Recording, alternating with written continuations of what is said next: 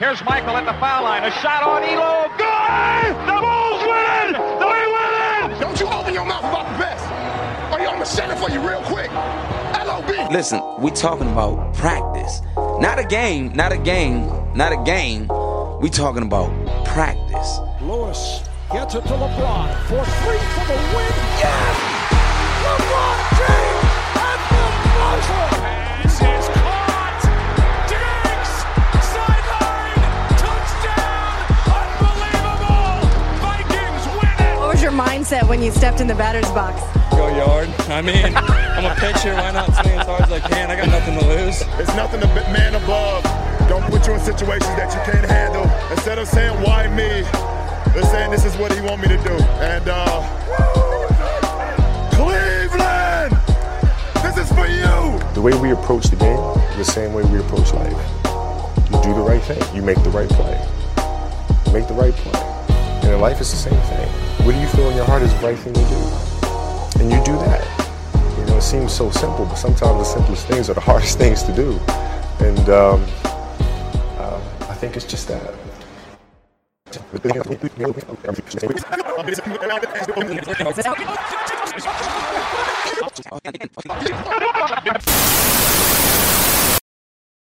Welcome to what? The game.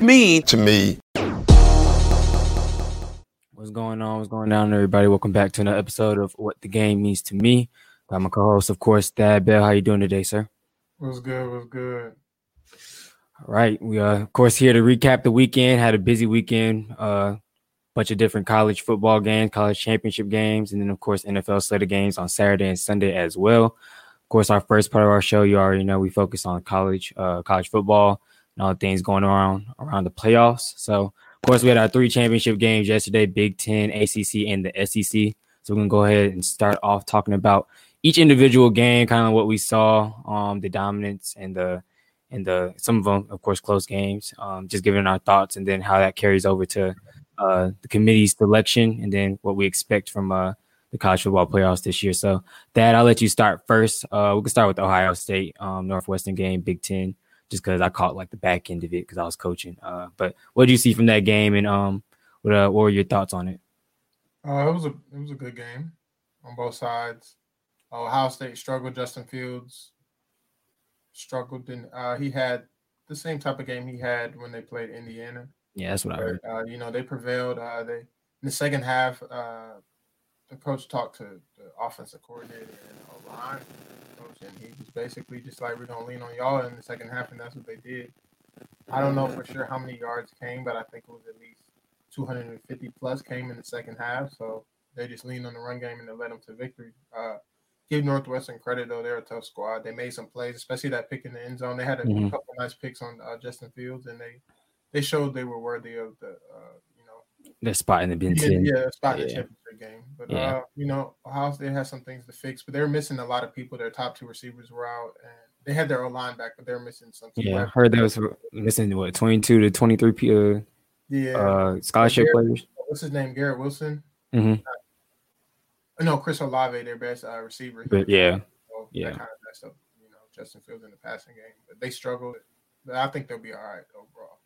Yeah, I think so as well. Like you said, you have some of those games. Unfortunately, it came in a championship game, but like you said, luckily they were able to pull it out because, it would have opened up a lot of things, I believe, for college football playoff committee to decide, who should, I guess, be that next spot in if they were, not to pull out the rest of the game. But, all in all, they pulled it out and they get their rematch with Clemson. And we'll see how that goes when that time comes in about 2 weeks. So next, we're going to move on to the ACC game real quick because it was a pretty quick game. Yeah. They handled it.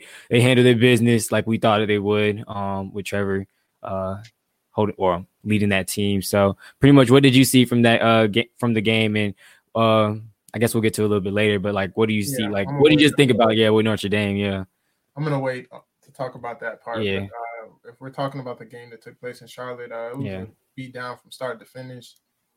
I knew that Clemson would win with the return of Trevor Lawrence, but I didn't know it would be in this type of dominating fashion. But it's not. Everybody expected that, but not like that. Like, they completely shut them down. It kind of made it question the decision that the committee made today. Mm-hmm. We'll talk about that later. But they did not look good in any shape or form. Yeah.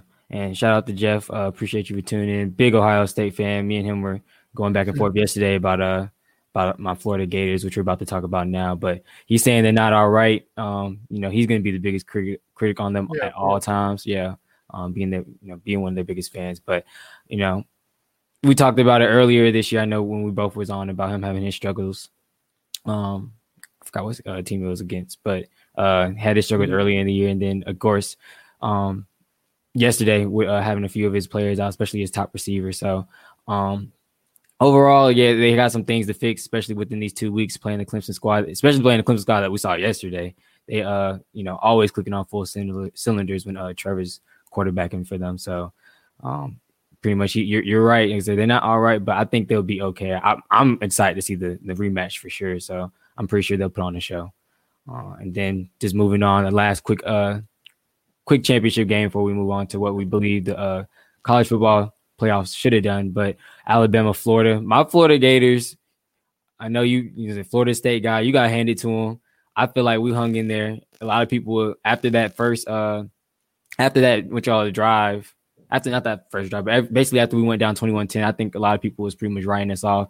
Everybody already had. I think we was a 18-point underdog in this game, so it's like I personally didn't think it was going to be like that. I knew the offense could run stride for stride with Alabama's offense. It's just a question: is our defense going to be able to make a few stops? Which we saw that they were able to, but the way the game kept going, it just was, I guess, a little too late. And unfortunately, it's unfortunate to say a little too late because it was happening in third quarter. But after that interception where Buddy got rocked and then fumbled it, that pretty much changed everything for me. I was like, dang, like I keep going back and thinking about it. If you would have just been able to hold on, I'd say we score on that drive for sure. 10 out of 10 we score on that drive, and then it's a 14-14 ball game. It's pretty much anybody's ball game from there because like I said, down the stretch, both defenses were able to sometimes, like each defense was sometimes able to stop each other's offense. So what did you see from the game? You gotta say something good about my Florida Gators.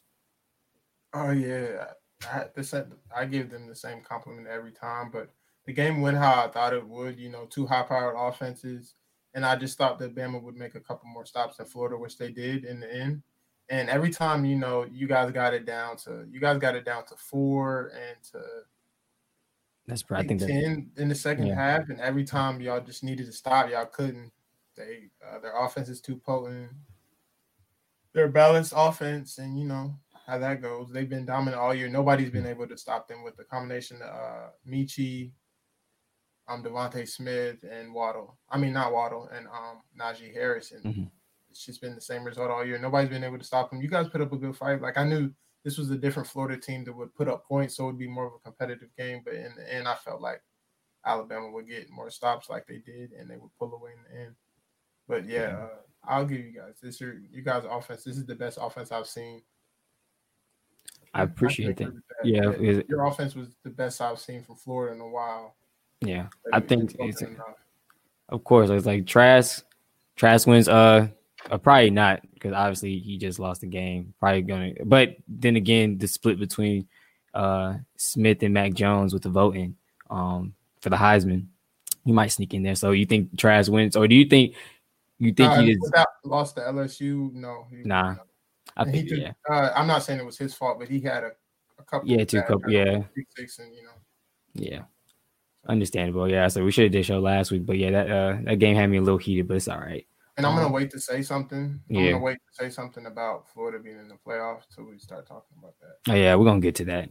I personally, 3 losses, you can't. I feel like if they didn't lose to LSU last week, depending on what's going on, they could have had a look for sure, especially the performance that they put up yesterday. But Najee is a problem. We talked about it on a different show that I said the only person I was really worried about was Najee, and he showed that early on. 5 TDs. 5 touchdowns. That's crazy. Like to even think about one person having 5 TDs, and it wasn't just all rushing. Like it wasn't even short goal line rushes.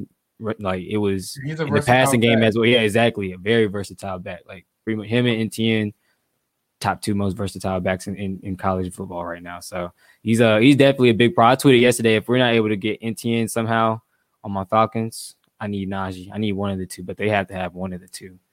like for us to have any type of balance next year, because this year and we'll get to talking about it, we can't do nothing in the run game, so we gotta always pass. So it would be nice to have a back that can balance out both and be able to do both, like a 3-down back. But anyway, we're gonna move on. We're gonna talk about, of course, like I said, from the result of these 3 games and other games alike yesterday, we got this result from our college football playoff committee. Of course, Alabama #1, cementing that spot that they've had all year. Clemson #2, Ohio State #3, and then Notre Dame #4. So real quick, I guess I'll just ask the question before we even get into the rest of it. Did the committee get it right?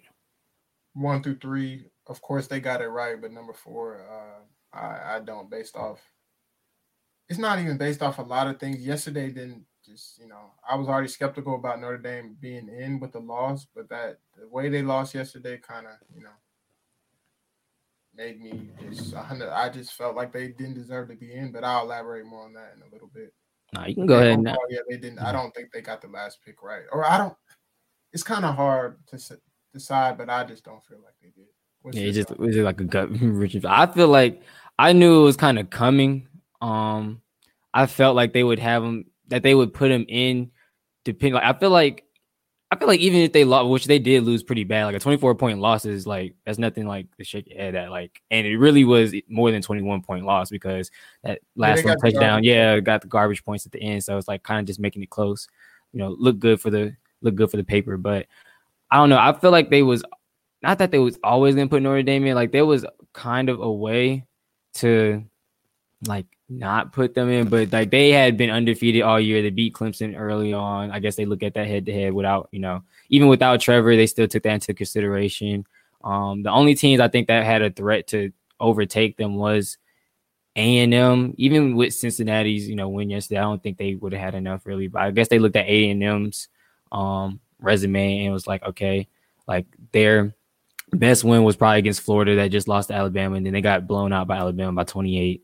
Notre Dame, they beat Clemson, albeit it was in overtime without Trevor Lawrence, but they beat Clemson and was in their in the ACC championship, and I guess only lost by 24 or whatever. And they believe they had a higher strength of schedule. I believe, obviously playing in ACC this year, they were able to knock off North Carolina, which also that finished at 13.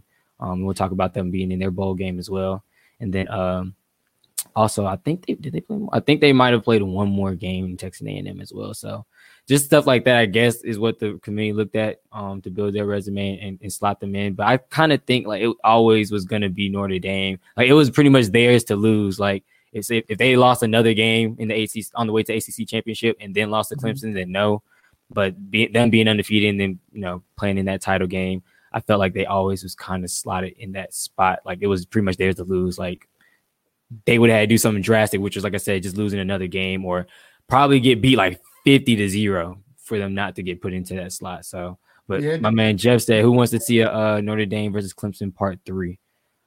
Me personally, I don't. I don't think it's gonna happen anyway. Like we just saw, like I said, even with the struggles of our defense, my Florida Gators defense, Notre Dame's offense, I don't think is close to what Florida's offense is, even though they do got pieces. They got Ian Booker who can extend the play. They're back. I forgot his last name or name in general right now, but he's another versatile style back. And they got a decent receiving core, but I don't think they got the high power offense of the Florida Gators. So I think they're going to be trouble from the start. And then real quick before you go into what you think, that he's asking a question, where do you guys think Oklahoma is right now if you throw out the records? Which I said this before. Like after they lost, I can't believe, I don't remember who they lost to first, but after that Iowa State loss and they played Texas in that crazy 4 overtime game, I said they were catching stride and they looked like one of the best. You did say that earlier, yeah. Yeah, but ranking 5 or 4, maybe not in the top 3, but 5 or 4. They said we're throwing out records because they haven't lost in 8 weeks. Yeah. Like I said before, they had lost their 2 games previously before the Texas game, but I think I agreed with you. Ever since that Texas game, it's kind of like was a wake up call, especially for Spencer Rattler. It was a wake up call for him and then the offense as a whole. He got pulled for a quarter, I think. just for a quarter, and after that he's just taking off. I guess Lincoln Riley wanted him to calm down, take some mental reps from the sideline and see it from another perspective, and then from there I guess whatever he was trying to do it worked. So But yeah, they look good. And it's funny, the injuries and COVID-19 do wild stuff. Very true. We have seen a crazy year of football, college football in particular, and everything that's been going on, all the news swirling. And I don't know if you mind that. I just remembered I do other shows. Like if anybody wants, which I would love to have Jeff on now if he could, but I know he might not be able to come on. But I'm going to throw the link in the comments, and anybody that wants to come on and maybe give an opinion or two on the things we're talking about. Don't hesitate to pop in. I'll add you to the stream. But sure. Yeah, I'll go. I just put it in there just now. Hopefully it pops up. Yeah, I got it. But with that, I did forget about Oklahoma. They did have they did pull out their win against Iowa State yesterday as well. Which is ranked number 6. I don't really know why. Maybe because they won over Oklahoma when they played head-to-head. Yeah, played earlier in the season. Yeah. They had a bad loss on their schedule. I think it was week 1. They lost to Louisiana Lafayette.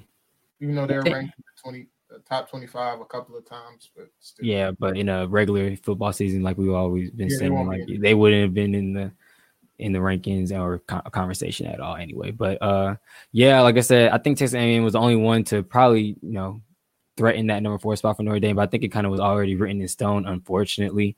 But I guess kind of moving on, like we'll talk about like the preview, I guess, of these 2 games and who do we think coming out on top? What do we think is gonna, pretty much happen when these two games happen, these squads meet up. I guess we can start with 1 and 4 first, because I know 2 and 3 will probably take a while on. But let me see. Yeah, you can go first there. All right. Notre Dame, Alabama first. This is not the matchup everybody's looking for. People wouldn't be looking forward to A&M Alabama rematch either, but I don't really know what it's going to come down to. I don't see this game being close unless Notre Dame just plays a perfect football game overall, And that's probably won't be enough. Yeah, it probably won't, because Alabama's offense is just potent. Like it's not when they had like the Mark Ingrams, Trent Richardson, Derrick Henry. They have a passing game. Like you can't stack 9 in the box and play man all across the board anymore. Yeah. You can rarely do that when they had people like Julio and Amari, but still, it's going to be a test. If they couldn't stop, I think Bama has a better offense than Clemson. I don't know if that sounds right, but that's what I believe based off what I've seen this season. And I just don't think it will get any easier. Ian Book's going to have a long day because, Saban's he's a defensive mastermind. So he's going to have plans. He's always going to have a spy on Ian Book, always have contain, not letting him do what he does best, getting out the pocket, extending plays and et cetera. So they take away Ian Book, extending plays. Like I've said before, they're pretty, they're very limited. Yeah, and I see them struggling, to get anything going as they always do in big games. And I don't see it being close, but maybe, Notre Dame's heard all the talk. They're going to hear more talk for the next 10 days before they play. Yeah. And maybe they'll come out and fight, but I could possibly see a 14-point game, but nothing closer than that. And I know that sounds bad. We all want to see a good game, but I just don't see that happening with this matchup. Yeah. Same thing. It's hard. Like I said, we just saw what happened last night. Albeit, like I said, it's a Florida offense and defense that we're not typically used to having or seeing. As a Florida fan base, it's kind of flip-flop this year, just like pretty much the whole year with everything else. But again, like I said, I don't think Notre Dame has the offensive power that the Florida Gators have. And I mean, we saw what Trevor Lawrence, we've seen what Trevor Lawrence has done all year, but we've seen, let me see, so I'll stop by after you both discuss the game. All right, cool. Perfect, Jeff. We'd love to have you in, like I said. But yeah, get back to Notre Dame's offense. I don't think they're potent enough. And said Florida was barely able to hang in. They had to fight back. Alabama's offense hasn't been stopped by any defense that they've faced this far this year. And they've played all SEC teams this year. Like it wasn't, those little play-in soft schedule games that they'd be having at the beginning and stuff. So they've shown that they're worthy, obviously, to be in that number 1 spot, and they've shown that they've been the most dangerous offense all year. I'll agree with you that, like you said, it might be a little weird to say that they've been a better offense than Clemson, but I think not really that hard to argue. Like I said, they've had consistency. They've had big guys play big in pretty much all the positions on offense, and they've had guys step up. Like last night we saw. Obviously, Waddles has been out the last few months with his ankle. I think they say he's looking to actually make a return if they get it to the championship game. But what you call it, number 8, I think like Ochi, something. Yeah, Mitch, yeah, him. And then they got this one like tight end wide receiver hybrid that returns kicks as well. I forgot his name, but I believe number 19. So like I said, it's Alabama. You already know is next man up, and they got pieces everywhere. And like I said, Mac Jones has been spectacular. If it wasn't for Smith, he might win the Heisman, straight out without any question. So I don't know. This one's definitely not going to be close at all, and I don't even know what Notre Dame can really do, because again, like I said, like their defense has been solid all year, but they can be had. There's been teams that's been able to put up points on them, and like we just saw yesterday, Clemson, which we're both saying or agreeing on, they're the number 2 best offense in college football right now. They were able to put 34 points on them easy. I think 24 in the first half. So, I don't really see them being able to pull this one out, and I don't know what they really can do to pull this one out. So I said 14, like you just said, might be the closest. I think this one's put away pretty early, in my opinion, and I think they're going to be able, like Nick Saban's easily going to have a game plan to shut down Ian Book and all that. Their best player, in my opinion, is Ian Book. So. Yeah, that's what I'm saying. Like.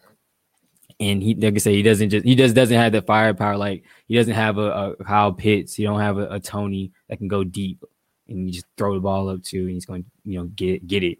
You don't have Grimes. You don't have any of those type guys. Like I say, he has a pretty good running back that can make plays for him when need be. But like you don't really have super duper like game changers that's going to be able to help them stay in the game throughout. Especially if it goes to especially if they get into a shootout.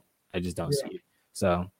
And then the game, of course, I think we're going to focus on the most. Probably have a lot to talk about the most is Clemson, Ohio State. So who do you see coming out on top? And what do you think will be the result of this game? What should we look forward to? I'm going to be honest. I don't want people to say like, oh, he changed up. But I don't. Right now, if I had to pick today, I'm going with Clemson to take them out again.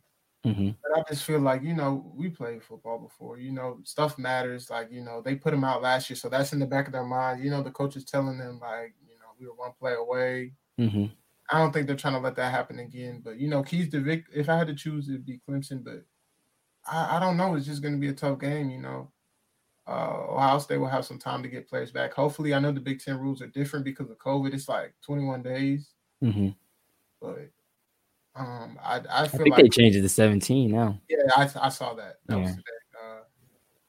I don't know. I just feel like Clemson will be too much. They're an experienced team. They've been there before. Ohio State has too, but Clemson's been there literally every year. They have the veteran players. And I just feel like Ohio State showed some flaws yesterday, like against Northwestern. Their offense was somewhat stagnant at times, besides especially in the air.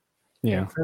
Brent Venables, he's a great defensive mind. So, he'll pick up on things. If they're just running the ball, he'll stack the box and, do what he has to do to keep Trey Sermon limited. But Justin Fields and his guys are going to have to get together and, just make some more plays overall. But from what they showed, it scared me a little bit. I feel like they will get it together, but I don't know if it'll be enough to beat Clemson. I feel like they'll make just a couple more plays. Etienne's been quiet most of the season. Yesterday, he had a nice game, but I feel like this might be his breakout party. But we shall see. I might have a different opinion. And we still got time. We got 2 weeks to think about it. Put in effect. We gotta see who all is coming back and maybe be able to play for Ohio State as well. Like if he without his they'll get Olave back. That's what I would say. They gotta get him back for sure. But I was just about to ask you, for Ohio State, where do you think that because obviously they're gonna have to be balanced overall, but where do you think Clemson can be had? Do you think they could be had in the air, or they need to keep feeding was it Trevor Sermon? They need to keep feeding. Yeah. A little bit of both. Clemson, I'm not a fan of them, so I don't watch their every move. I don't know their entire team. I just watch them play when they usually come on TV. So, and they're usually dominant. So I don't know everything about their roster, what their real weaknesses are. They don't really show much when they play. That's what I'm basically saying. But I feel like they're somewhat young in the secondary because I know the kid from Archer. Just he's about like this. sophomore, so Yeah. they're somewhat young, and he's been in and out of the lineup. He didn't even start. Well, he went in the starting lineup yesterday, so it looks like they, at times they have a little inconsistency in the secondary. So I would go with there because Clemson, they usually always have a strong front, at least a good D line. Yeah. Another. My fault to cut you. I just thought about it because that was the one thing I was gonna say. It was probably the secondary because I think they're young back there, but also forgot it. His name just slipped my head, but what you call it? He had a targeting penalty, so he's wasn't it number 24? Yeah, which is I think he's a senior. He's long-term starter. So half. Yeah, so it's gonna be like I say, even another younger guy coming behind. So if they get all the way back, then that's gonna be perfect. He's one of their leaders in the secondary. Exactly. So that's what I'm saying. Yeah. And that's a good point. we got a special guest that's coming in. He's gonna be able to talk about his Buckeyes, and it's perfect timing. Yeah, perfect timing. He came in. I'm glad you joined when you joined. Welcome. Welcome to What the Game Means to Me again, Mr. Jeff. How you doing today? I'm doing great, Jelani. It's always great to be on with you, man. Thad, it's nice to meet you. I like your guys' show. I try to keep up on it every week, and then when somebody starts talking college football, man, it's just like I'm just lured in. Yeah. You guys have nailed it tonight, though, and I respect people. And I've been having this it was tough to be a college football analyst yesterday on Twitter because people get so Jelani, I've been talking you off the ledge all night, man. And the truth is, but it's tough because it's tough to watch these games like you guys are talking about and recognize flaws in your team and you put them out there. Then everybody's like, oh, you're a Ohio State hater. I'm like, man, I watched the game. You know what I mean? There's so many little things. I think you guys nailed the the analysis of all the teams. I got a few questions. I can't be on, a long time, but I'm against Notre Dame being fourth, and I'll tell you why real quick. Yes, I needed this. Thank you. So they just played yesterday, right? Mm-hmm. So you saw them play a playoff team yesterday and get completely blown out of the building. And now something I watch, which this is why I like Florida so much this year. It just happens that Jelani's a fan, but it is why I like Florida so much, is because in today's football, you have to be able to score. You know what I mean? And the biggest problem yesterday was Clemson could have won that game with 7 points. That was the difference. That late touchdown, you guys talked about it, meant nothing. So essentially Notre Dame scored 3 points. That was the first 3 points of the game, completely shut out the rest of the game. And Ohio State had the same problem. Ohio State scored 22 points against Northwestern. So I kept asking everybody that was saying, we're talking about the playoffs. I'm like, does anybody really think that Clemson could only score 21 against Northwestern? Because if not, then that they're better than, you know what I mean? You've got to be able to score in college football. Ohio State just had better athletes yesterday, gave up on the passing game, gave up on their offense. And Trey Sermon's just a good back. He's not even a great back like a Harris or Etienne. Yeah. Eventually in the second half, they just went, okay, we're just going to hand it off the rest of the game and get out of here. He ran for 300 and some yards against, crazy. It was awesome for him. I'm not taking anything away from the guy, but then you saw Notre Dame, you saw them play a playoff team. You saw what happened when Lawrence was on the field. It made all the difference. They got completely blown out of the building, but just yesterday. And my point was, and Thad, it's hard when I text this stuff in, is they still put in position, if Notre Dame beats Alabama, and Clemson we think is going to beat Ohio State, you have Notre Dame, Clemson for the third time. As a college football fan, I don't need that. I know that Notre Dame can't beat Alabama. Yesterday's Alabama, but weird stuff happens. Weird stuff happens all the time. So, and then I said, okay, so if we know that Notre Dame can't beat Alabama, then why are we giving them a shot? You can't, you guys agree? As college football fans, that Notre Dame can't beat Alabama at all. So give somebody else a shot. Anybody, so in my final rankings, I actually had, just about the X. Yeah, I went down. I had it kind of like they do. I think I had Notre Dame 6, Florida 5. And then I think Cincinnati came in at 8. I actually had Oklahoma at 7 because I feel bad for Oklahoma because if you cut off the first 2 games of the season, they're in the playoffs, no doubt. Yeah. Their last 7 games, man, they were rolling and they can play with anybody. if we're going to respect that Iowa State was 6 and Oklahoma beat them, it came down to the wire, but Oklahoma did beat them, and I would say that Iowa State's better than Northwestern. I don't care what, anybody in my area thinks. So that's just kind of how I feel about it. I think Notre Dame, if they lost that game in October, okay, maybe, but they just lost it yesterday, and they play in 11 days. Yeah, 11 days. The same Notre Dame team plays Alabama. I don't see the point in it. I really don't. So yeah, you can't improve that drastically from within 11 days, like you just said. So what team was your number 4 that you would think that you would give a shot to Alabama? Well, I said it probably should have been A&M. Now, I don't think it should have been A&M personally, but I think I can't be silly and say that it shouldn't have been A&M. You know what I mean? Just based on their rankings. I said this when the first rankings came out. I said that the committee painted themselves in a corner when they put A&M that high because they couldn't get off of them the rest of the season. They're stuck with A&M up there. If they'd have put A&M lower, they could have jumped to Cincinnati. They could have jumped in Oklahoma late. But when they put A&M at 5, then they were stuck. So then what they had to decide, all of a sudden, then you start bringing TV revenue and stuff into it. Now you're looking at Notre Dame and Texas A&M. Of course, they're going to take Notre Dame. That's eyeballs. That's one of the biggest draws. Alabama, Notre Dame is one of the, that's sort of that people all over the world recognize those two teams against each other. And I knew that they were going to do that. And I called it out that week in putting A&M that high. The initial rankings really dictated this whole thing. They could not get off of it because then they couldn't justify jumping Cincinnati. They couldn't justify any of the other stuff. And I really think that's where they screwed up. Me personally, I know they couldn't put them in 3 losses. It's terrible. The LSU game, Florida is I think they were the 3rd best team in the country yesterday for sure, but they're better than Notre Dame. They're better than Ohio State right now because of what Thad said. They can score. And when you can score, you can win any game. You have a couple mistakes here and there, but the way they hung in with Alabama in that second half, I mean, technically they beat Alabama in a half of football. That's more than anybody else did this year, right? Exactly. So, and I know it's not going to happen. I want 8 teams, and that's a whole different discussion. But A&M should have got the shot. If the committee's going to put them at 5 that many weeks ago and not ever move them up, I don't think that's right. Basically, they should have told us that Notre Dame didn't need to play yesterday. Am I right? Yeah, exactly. I have a quick question, really quick for you. Yeah, go ahead. Do you feel like they held that Week 2 loss against Bama against them? They didn't want to see that again.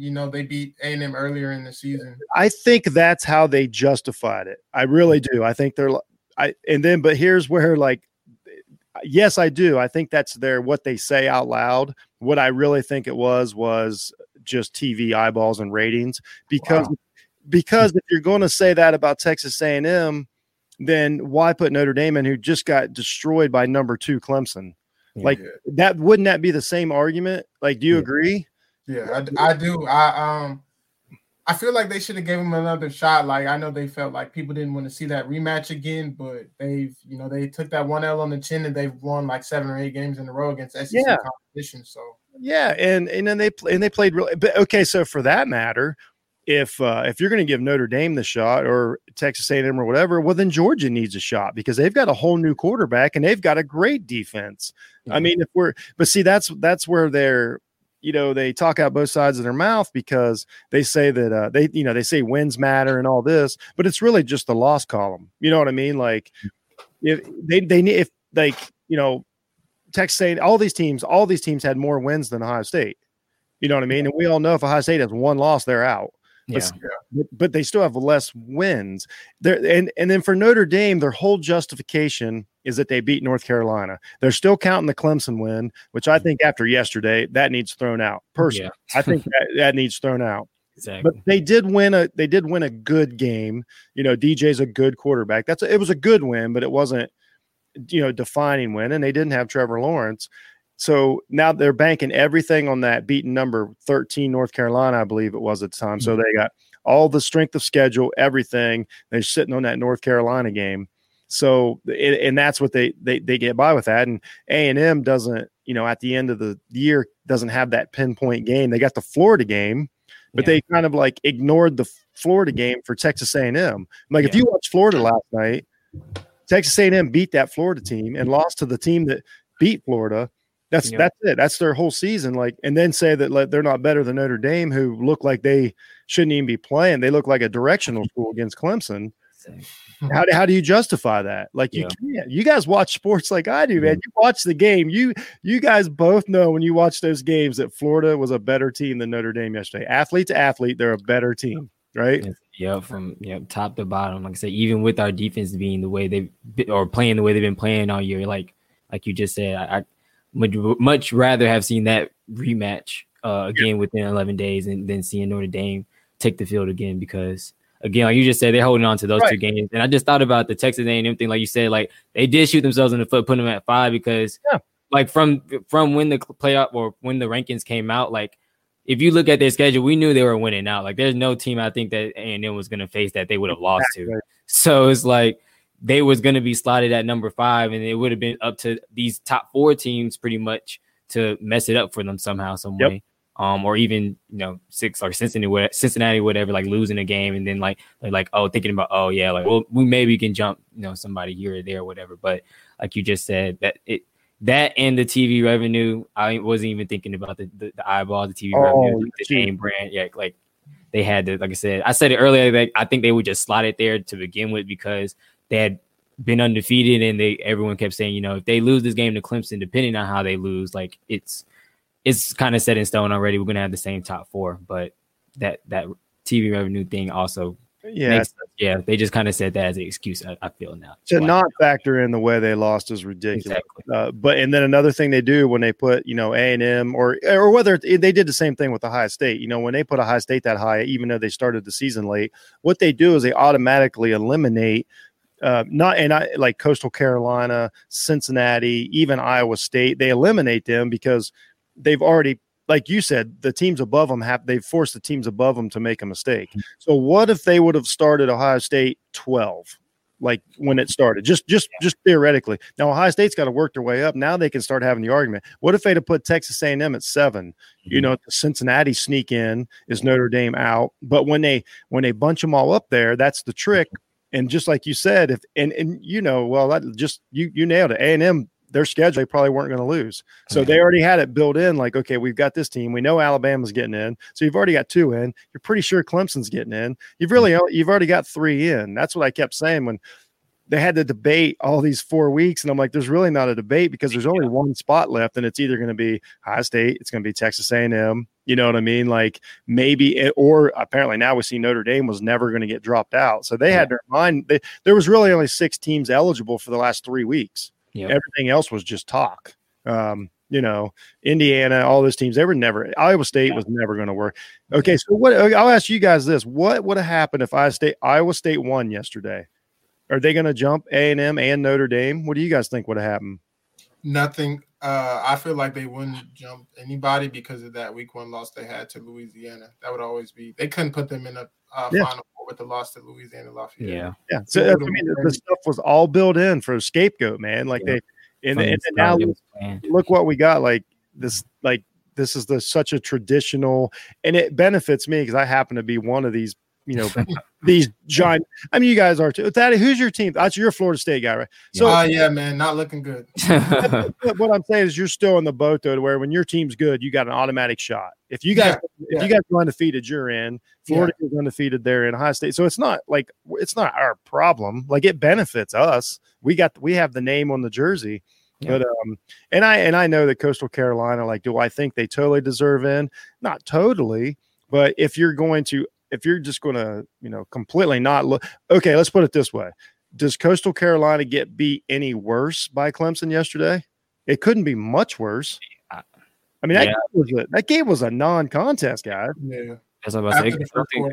Yeah, exactly. Yeah. And I think we all 3 think the semifinals are going to be complete blowouts both ways. And I mean, I don't want it to be, but I mean, I'm just being honest. Like, would we be surprised if both games were over in the first quarter? No. Why do you feel that way about your Yes, I was going to ask. Yeah, I was like, I want you to give you a little preview. What do you think Ohio State needs to do in order to even stay in the game? There's so many things. I know it sounds like I'm crashing on Ohio State, but you factor in like the short season, you factor in the missed games. They never got to gel. The players were never on the field. Offensive line is really good. We don't have the edge rusher like we've had for 7 or 8 years now. We just don't have the edge. So now we can't even push, Lawrence out of the pocket, even if, we don't really want him running around, but now we can't even like push him off his mark. Interior defensive line is really good. So we got that. Linebackers are just average. They're not going to, they couldn't cover, ETN last year. They're not going to be able to cover him this year. And both outside corners are subpar Ohio State level. I like Sean Wade. Anybody listens to my show, I feel like I'm just running on the guy. He's out of position. He's not a man corner on the outside. Sevyn Banks struggles. Northwestern guys was targeting Sevyn Banks yesterday. Like, what do you think Clemson's going to do? It's so there's so many matchup problems. ETN is a complete nightmare for us. We have absolutely no answer for him. If they decide to, they could probably give him the ball 80% of the snaps and win the game. Like, that's the miss. Like, there's our safeties have gotten a little better, but we don't even know who our starting safeties are. They play the run all right. They get confused in pass coverage, which and this is all true stuff. I mean, if you go watch, like, it's, when we play decent, like, offense, like, it's exposed. Now we can run the ball, but like, how do we keep the score within reason to run the ball against Clemson, who tackles way better than Northwestern, tackles way better than Indiana? You know what I mean? Like, so I don't know. I guess maybe, and Fields has just really, really, really struggled with like just straight up like zone coverage. They show a couple of disguises. It started with Clemson last year. That was the first team that exposed that versus Fields. I love the guy, but when he played Clemson last year, Venables, that's one of the worst guys in the country as far as disguise and what he does with these safeties. And he's, Simmons made the play of the game that ended that game. And this year it's been more exposed. I mean, Indiana's a decent defense, but they do some things like that. They screwed him up. And yesterday, I mean, Northwestern essentially, dropped almost 7 guys into zone coverage, moved them around a little bit, and then dared us to run, which we did, and we ran at will. If we'd have ran from, the first quarter on, we probably had 500 rushing yards. But, if you guys watch it, you see Lawrence look out there, 2.5 seconds goes by, and that's all you're going to get versus Clemson with that defensive line. I mean, they can rush 3 or 4 and get pressure on you. And then Fields, either rolls out of the pocket or, I don't want to call it panic, but he gets moving around, and then he's starting this thing where he's throwing back across his body, and he's had about 3 or 4 really bad interceptions this year. And Clemson's twice as fast as any team we've played. I mean, just every weakness Clemson exposes, and I went down through it, and I think maybe wide receiver is the only positional advantage that we have. Like, if you had to grade the players out, but it's not enough to like dominate a game. Maybe our D tackles are as good as Clemson's. They're just on a different level. They're a year, they're the next year mature. Lawrence is as an Ohio State fan, we've never played a quarterback as good as Trevor Lawrence is right now, like at this level. Because we caught Tebow early. I don't know who we've ever played that is as good as Trevor Lawrence is now, except for Trevor Lawrence a year ago. But this version of Trevor Lawrence, like, okay, so if you watch, you realize what Trevor Lawrence does with these legs and all these things he does. He's only got a few hundred rushing yards this year. Yeah, but it feels like he's got 1,000 because it's so opportunistic. Like, he gets it when he needs to. And it just destroys you. Like, the guy's just he's on top of his game right now, and I don't know what the answer is. And I honestly think he's got a chance versus Bama if it comes down to it. I know it's long winded, but that's how I see it as of now. That's perfect. Needed that, and I guess so. Well, you're saying you would think it would take a lot for Ohio State to overcome Clemson. So I'm gonna guess that you're gonna say Alabama, Clemson in the national championship. Oh yeah, for sure. Before you go, I wanted to see who do you think pulls that one out, because me and Thad already kind of agreed 1 and 2 offenses, probably maybe even 1 and 2 defenses this year. Obviously being the top 2 teams. So who do you think pulls that one out? So my official pick earlier today was I picked Clemson, and I think I had my score at 41-35 Clemson. Because I think that Clemson's defense and Venables can confuse Mac Jones and the offense just enough to slow him down a little. And I think that just from experience that Lawrence can make the extra couple throws. I think that game is going to come down to one play. We talked about the Florida game last night. You have the interception and then you have the fumble. Like, I think that play decides this game too, just like it did last night. And I just think that this Clemson team is going to get that play, but I'm not confident in it. But I've got Clemson, and it could be awesome, is what I think.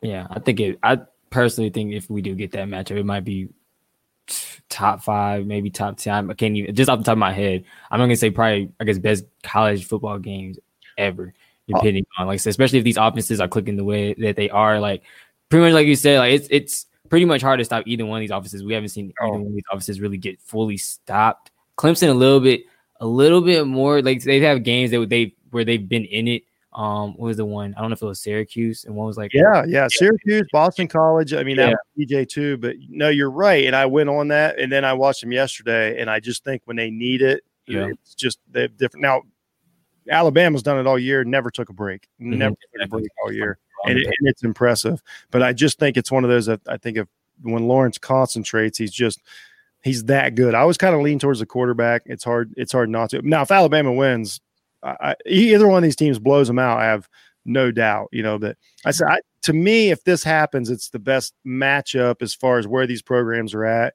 since USC and Texas played that game. This is how I feel about this game, and it's starting to become historic. This Alabama Clemson run that we're into like year 5 of it now, man. This is awesome. I hope it's Ohio State, but then here's what I said about Ohio State and Notre Dame. Here's what somebody has to tell you.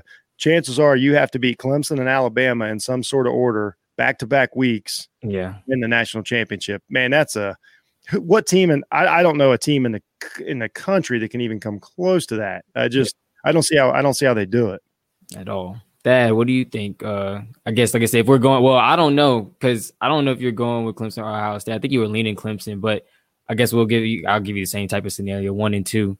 If that does happen, who do you think pulls out this one? I'm gonna go Bama just because Clemson got them last time they matched up. It could go either way. I would say I think there would be a minimum of 70 points being scored, even though these teams can turn on the defense when they want, Yeah. But I would go Alabama 35-31, something crazy like that, I really don't know. I just would have to take some time to think about it. I want to see them in the semifinal games as well. That might do a little bit. Yeah, it might. And then, I mean, you're going to have injuries too. It's football. So you guys know about it. I mean, knocking on wood, I hope nothing happens, but oh yeah, me too. I lose a key player in the semifinal game, like a key player. Yeah.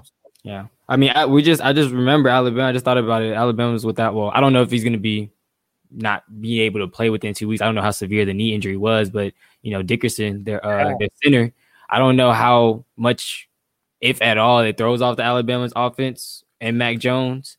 To be completely honest, I don't think it's enough for Notre Dame to win, but who knows if he's not able to return for that championship game, if it, messes up his rhythm somehow, some way against like a Clemson defense. All that factors in, man. And before I get out of here, real quick, because I get asked this a lot of time. Like, I just sat here as an Ohio State fan and told you every reason Ohio State can't win the game. Mm-hmm. And then, but what I want to say is, as a fan, I still want my team to go to the playoffs every time, even if I don't care if they get beat. We've lost 2 in a row to Clemson in the playoffs. I know it stinks and I know it hurts and everybody laughs at you, but you can't win the national championship if you don't get in the playoffs. Exactly. Yeah. So I just want to tell all the fans, like, even though I don't think Ohio State will win, I still want to go, and I want to go next year, even if it's against Alabama, and I want to go the next year because the other 128 teams have no chance to win. You know what I mean? Like, as you guys, but you'd want both your schools in the playoffs this year, regardless. And that's what I try to tell everybody. I'm like, I'm sorry, I'll take the embarrassment.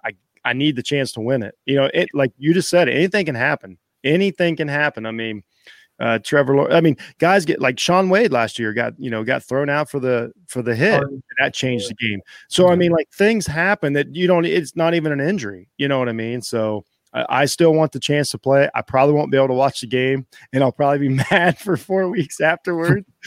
But I still want the chance. I still want the chance to prove me wrong. I got faith in the coaching staff and Justin Fields, but on a shortcut 11 days from now, man, it's a tough task, but hey, who knows? Hey, Vegas thinks something. Vegas has Clemson by 7, and they know something I don't. And so we'll see. We'll see. Always go with the money, but I got to get out of here, guys. No problem. Yes, of course. I appreciate you for joining in. This is great. Thad, man, it was nice to meet you. You guys are doing a great job. We appreciate it. I like your show. You guys always have a nice, fresh take. You don't get too crazy about it. I'm glad to be on, and I'll let you guys finish it out without me. And if I don't see you, happy holidays, have a Merry Christmas, and we'll talk soon. Of course, yeah. I'll be in contact. But before you go, because I do want you to plug yourself in a little bit. I use Jeff's power rankings for football. Oh yeah, man. I appreciate it. It's got a little crazy tonight. I got the Rams lost, and I know tomorrow's lost. The Jets for the first time all year get to move up out of 32. Yeah, we're actually going to talk about that a little later because Thad's a Jaguar fan, so we're going to talk about the biggest loser. Sunshine's on the way. Hey, there you go. Hey, you know what? And I'm a bigger fan of that position for him. So I was actually really happy about it because I'm not a big Jets fan, and I think that's a terrible spot for him. They don't have any pieces for him. I don't think so. It just doesn't fit. It just doesn't. I think Jacksonville is perfect for that young man, and I couldn't be happier for your loss today. Yeah, it's been crazy. Yeah, go to Jeff Needs Sports. Check me out. Facebook, Twitter.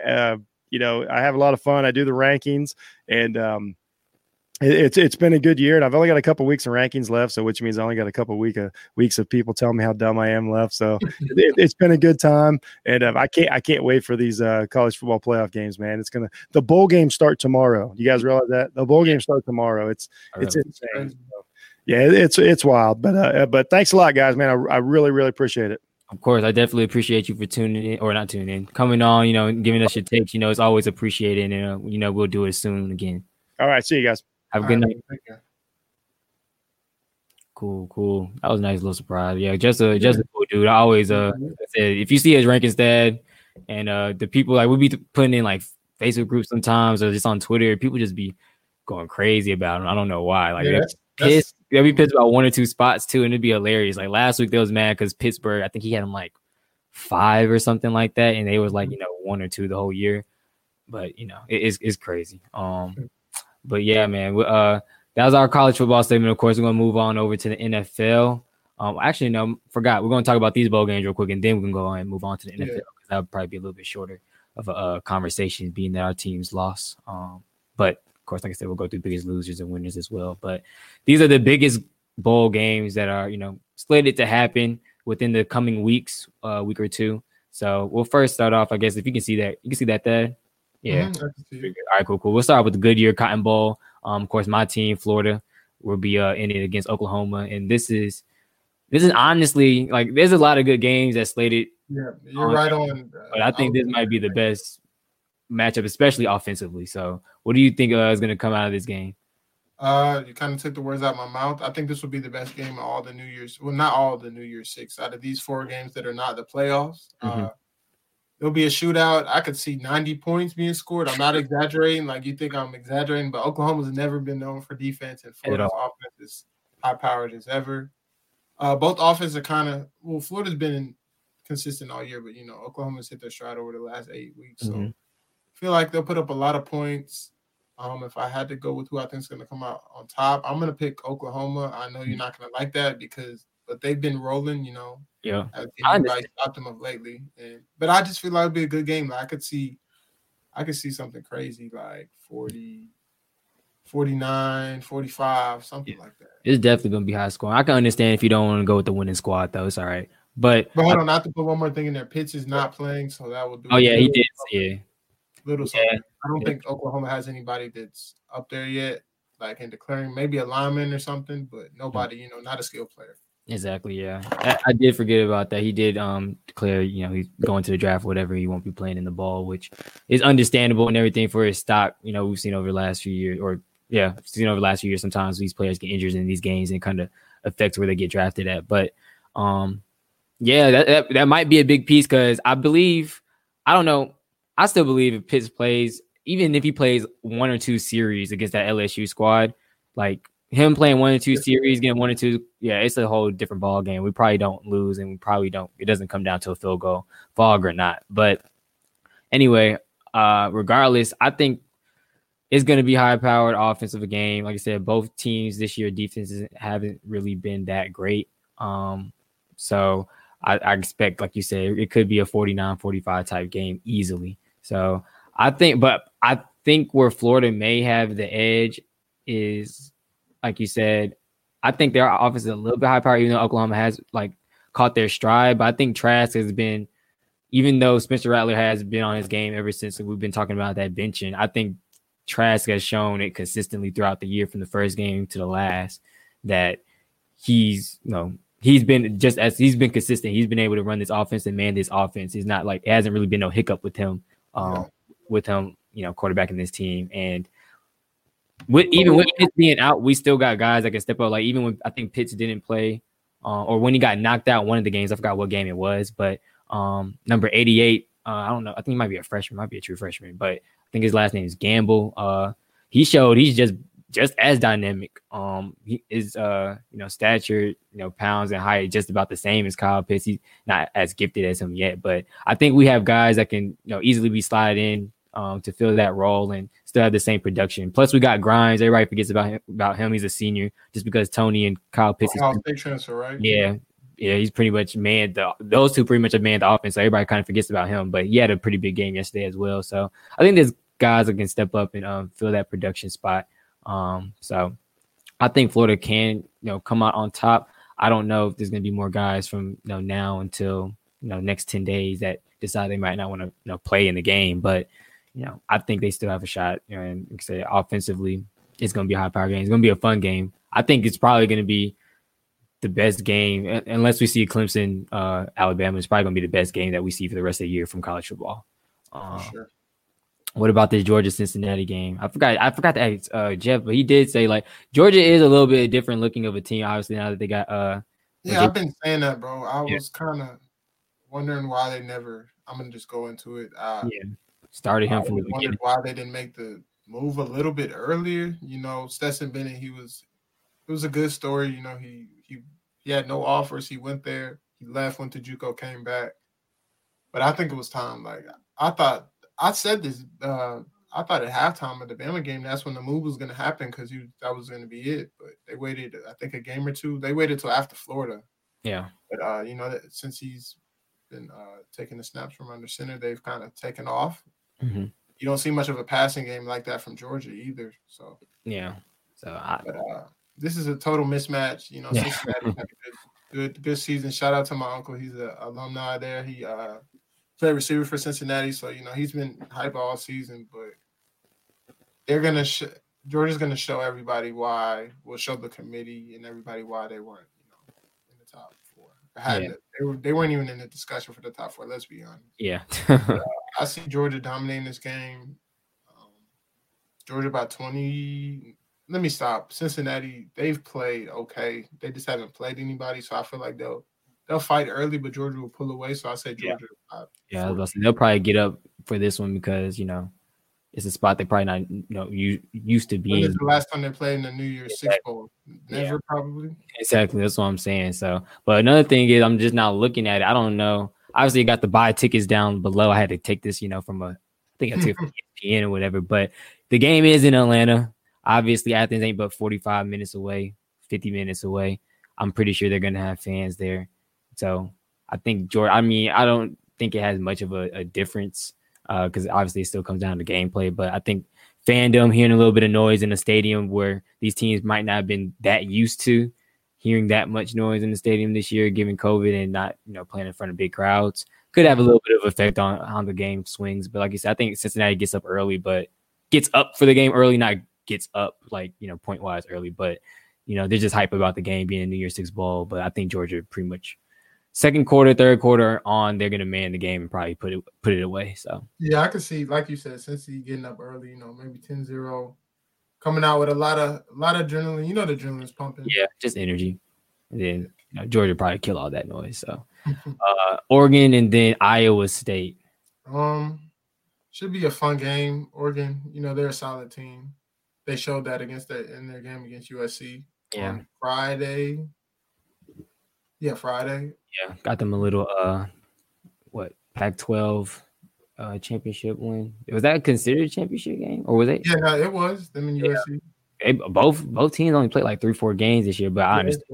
They started late, but it should be a good game. When I saw it at first, I'm like, why are they in it? But the Power 5, the conference winner has to get in it. So it was supposed to be USC, but that's supposed to be. I'm not really. This is not a game. I'm not really that interested. Yeah, I can feel it. We can be real. We were real on this show. Yeah.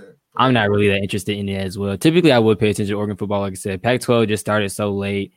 Iowa State, I mean, they've been okay throughout the year, or like I said, just decent. But I'm gonna go Iowa State by 10. Oregon showed some flashes. I watched a little bit of them play, but Iowa State hasn't impressed me like that either. I think they're a little overrated. But this season's a little different. So hopefully when everything's back to normal this time next year, hopefully somewhat normal. Yeah. Everybody playing, everybody participating on all teams. But not really looking forward to it. And it's a New Year's Six Bowl, so that kind of disappoints me. But Iowa State. Yeah, I'm gonna go Iowa State as well. I think Oregon just hasn't had that many games in their belt enough for them to, I guess come out and win this type of game. But it's also North Carolina versus Texas A&M. I'm actually excited for this one as well. I'm more of a North Carolina fan for basketball, but North Carolina, I've been paying attention to their football last 2-3 years, honestly, really since Matt came back to be head coach. But their offense is one of the sleeper high power offenses of the college football season this year as well. Howell has played really, really well. They got a dynamic 1-2 punch in the backfield. Literally. I forgot we didn't do the show the other week, but what they did to Miami. Yeah, ridiculous. Both guys had damn near 300 yards rushing. Yeah, that was nothing I've ever seen before. But yeah, like they got a dynamic 1-2 punch in the backfield, and their receiving core is really good as well. Very underrated. Like next year, this year they came onto the scene, but next year everybody will know who they are. They're definitely explosive. Exactly. But their receiver is his name, Daz Newsome. I think he might go to the draft, but he's one of their best playmakers. Yeah. They also got I forgot his first name, but Brown number 3. He's a pretty good player as well. But Texas A&M, we've seen all year that their offense is, nothing to sleep on as well. They got Spiller in the backfield. Yeah, it's the same. Yeah. It's like they're pretty. They obviously have been ranked number 5, and they're still ranked number 5 for a reason. So, like I said, this is another game I'm pretty excited about. It's probably out of the 1-4 matchup, Florida and Oklahoma, and then this one. This is probably like the third one I'm gonna be honest. Like, I know this doesn't sound good, but I would, if I'm going to about all the New Year's Six matchups, I'm gonna go 1 Clemson, Ohio State, 2 the Florida, Oklahoma, and then 3 this game. Yeah, exactly. Over the Alabama, Notre Dame game. Yeah, that's exactly. That's what you hit it right on the head. That's why I'm saying like this one. Probably the third one I'm most excited to watch because again, I guess it's just like us speaking to it. Like offense is what's driving.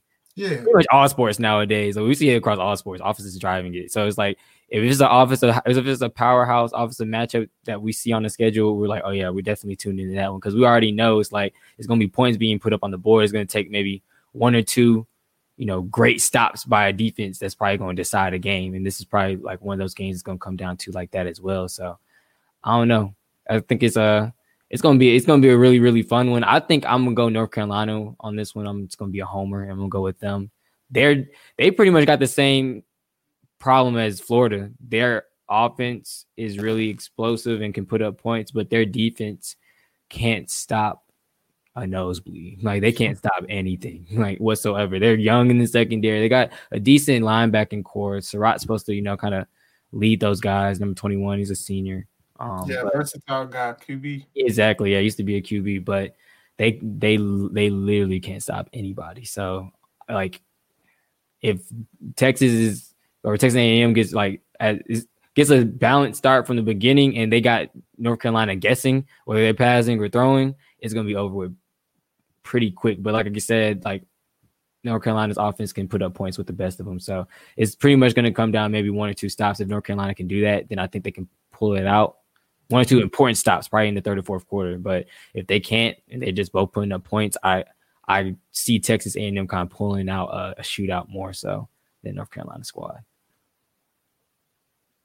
But let me see. I think that's it. Yeah, that's it for the New Year's Six Bowls, but pretty much all the big matches that we want to talk about anyway. So real quick, I know we talked about college football for about an hour. It's crazy. But I know NFL talk today going to be short anyway. So we're going to go ahead and move on.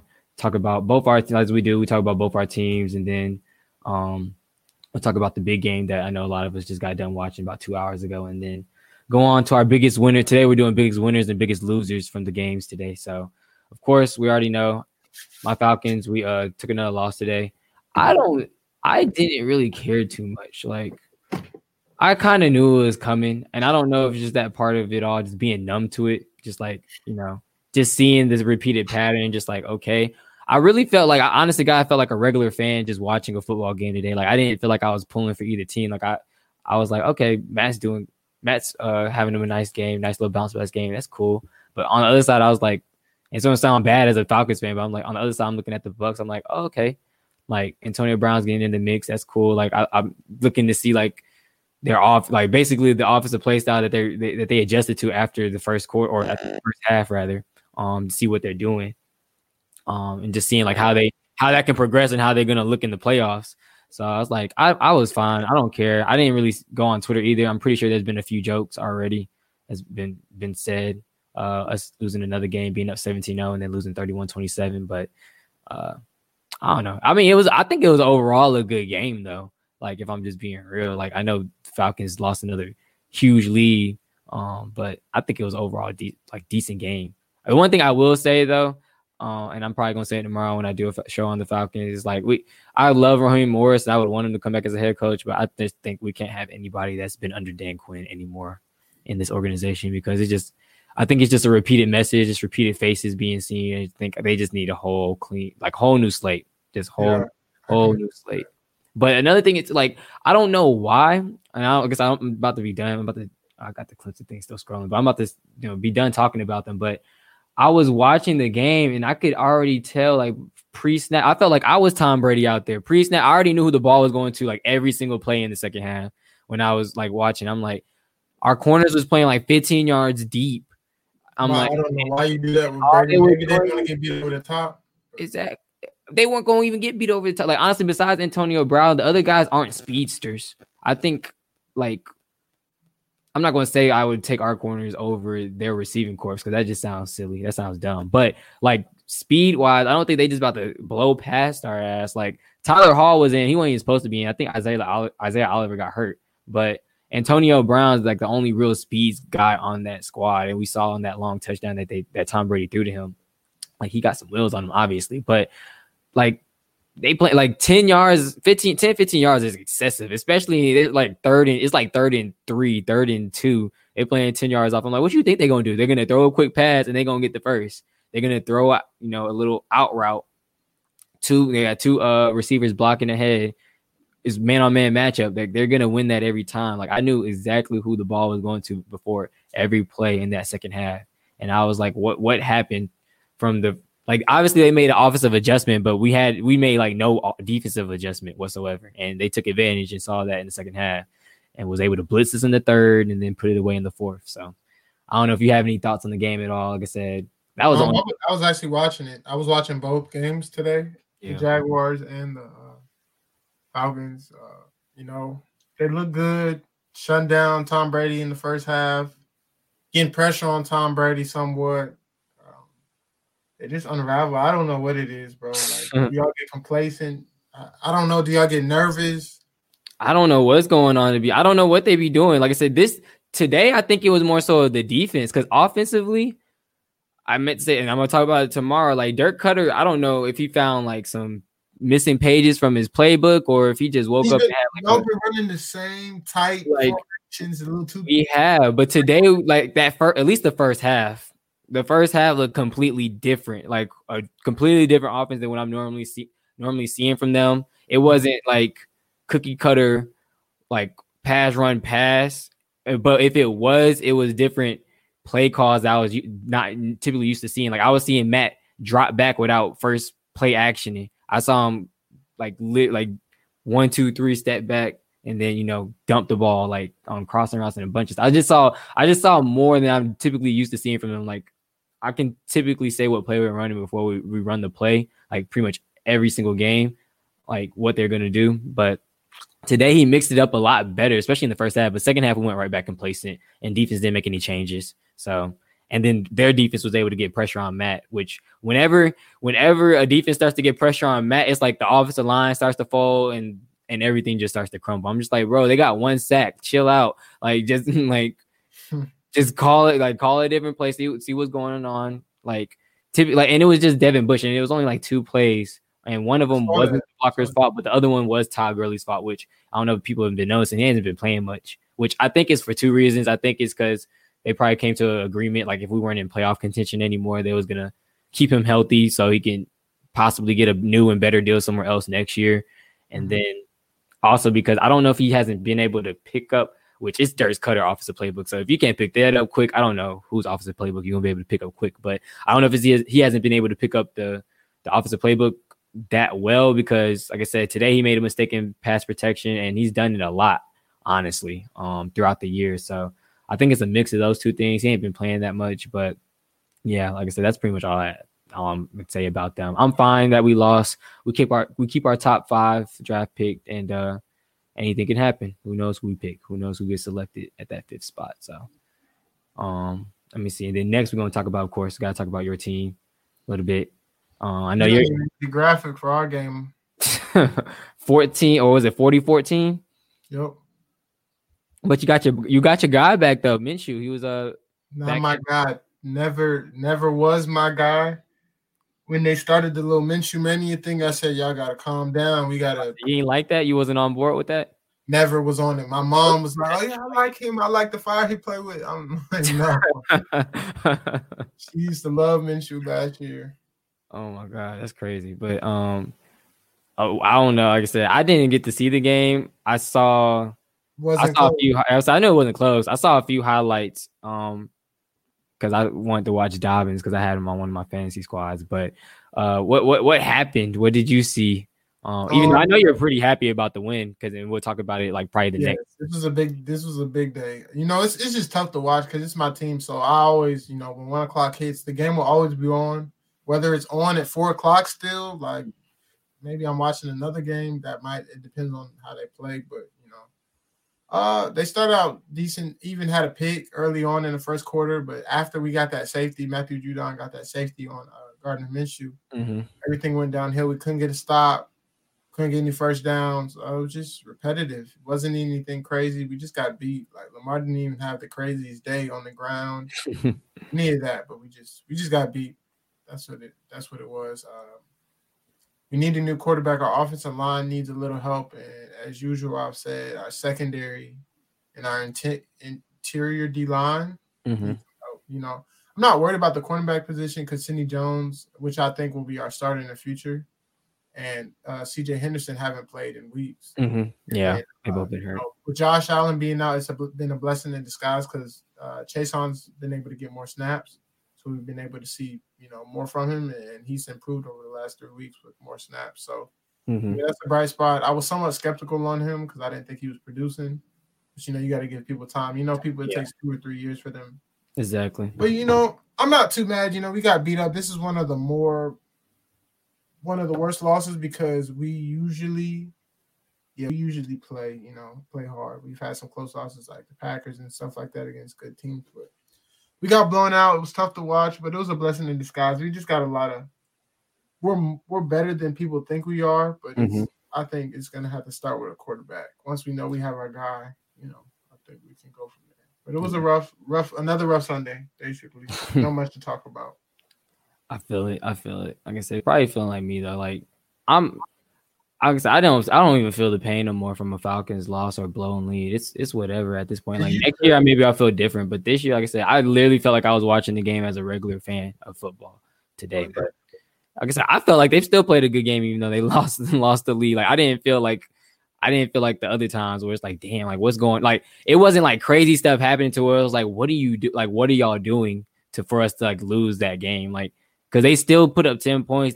They scored, their first drive coming out. It's just like, unfortunately, it just unraveled the way it did. Our defense couldn't stop them, and they just got on a run. Like that's what happens when you give them the ball. Or they got 5-6 possessions and score on every possession.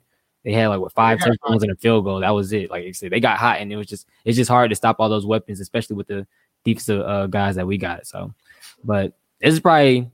All the other games, like I said, there's been a bunch of other NFL games that happened today, but everybody pretty much handled their business. The Colts handled their business, Titans handled their business, Cardinals handled their business. I guess we're going to talk about the Jets and Rams because that's the only kind of upset, and obviously that helps your case out as well with your Jaguars. But this was actually a decent game, a fun game.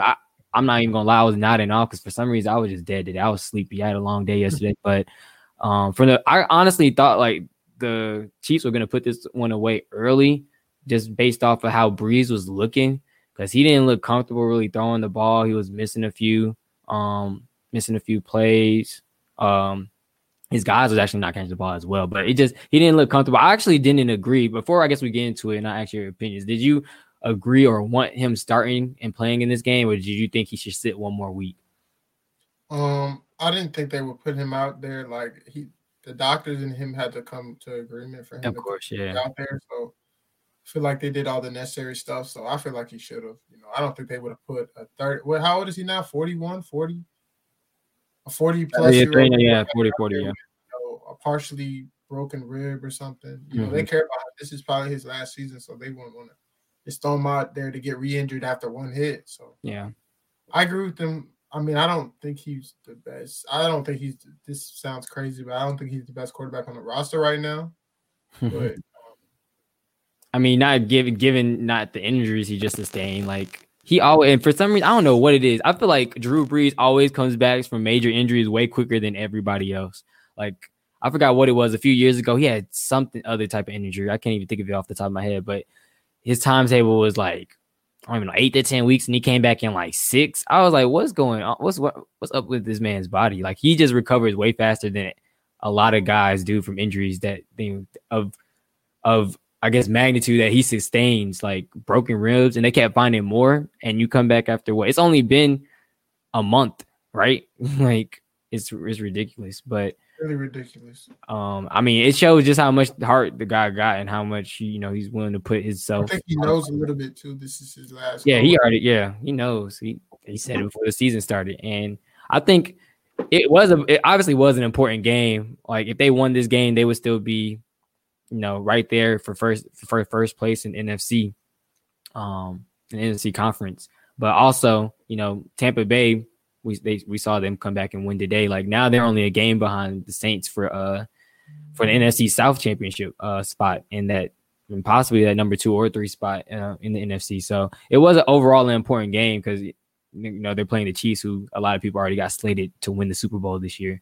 But I don't know. I personally felt like he probably shouldn't have suited up for this one just because of the risk reward. Like there's no doubt the Saints are making the playoffs this year. It depends just where they're falling, what number they're going to fall into. But say he got hurt again this game, broke something else or tore something else, like they're done for. And we kind of already seen what Taysom Hill can do. Like he's had 2 great games.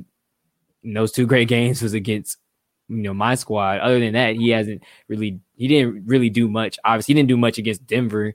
It wasn't him. I think it was more so, Alvin Kamara and everybody else. And then I forgot who else they played, but basically we saw what Taysom Hill can do, and it's not enough to win games in the playoffs.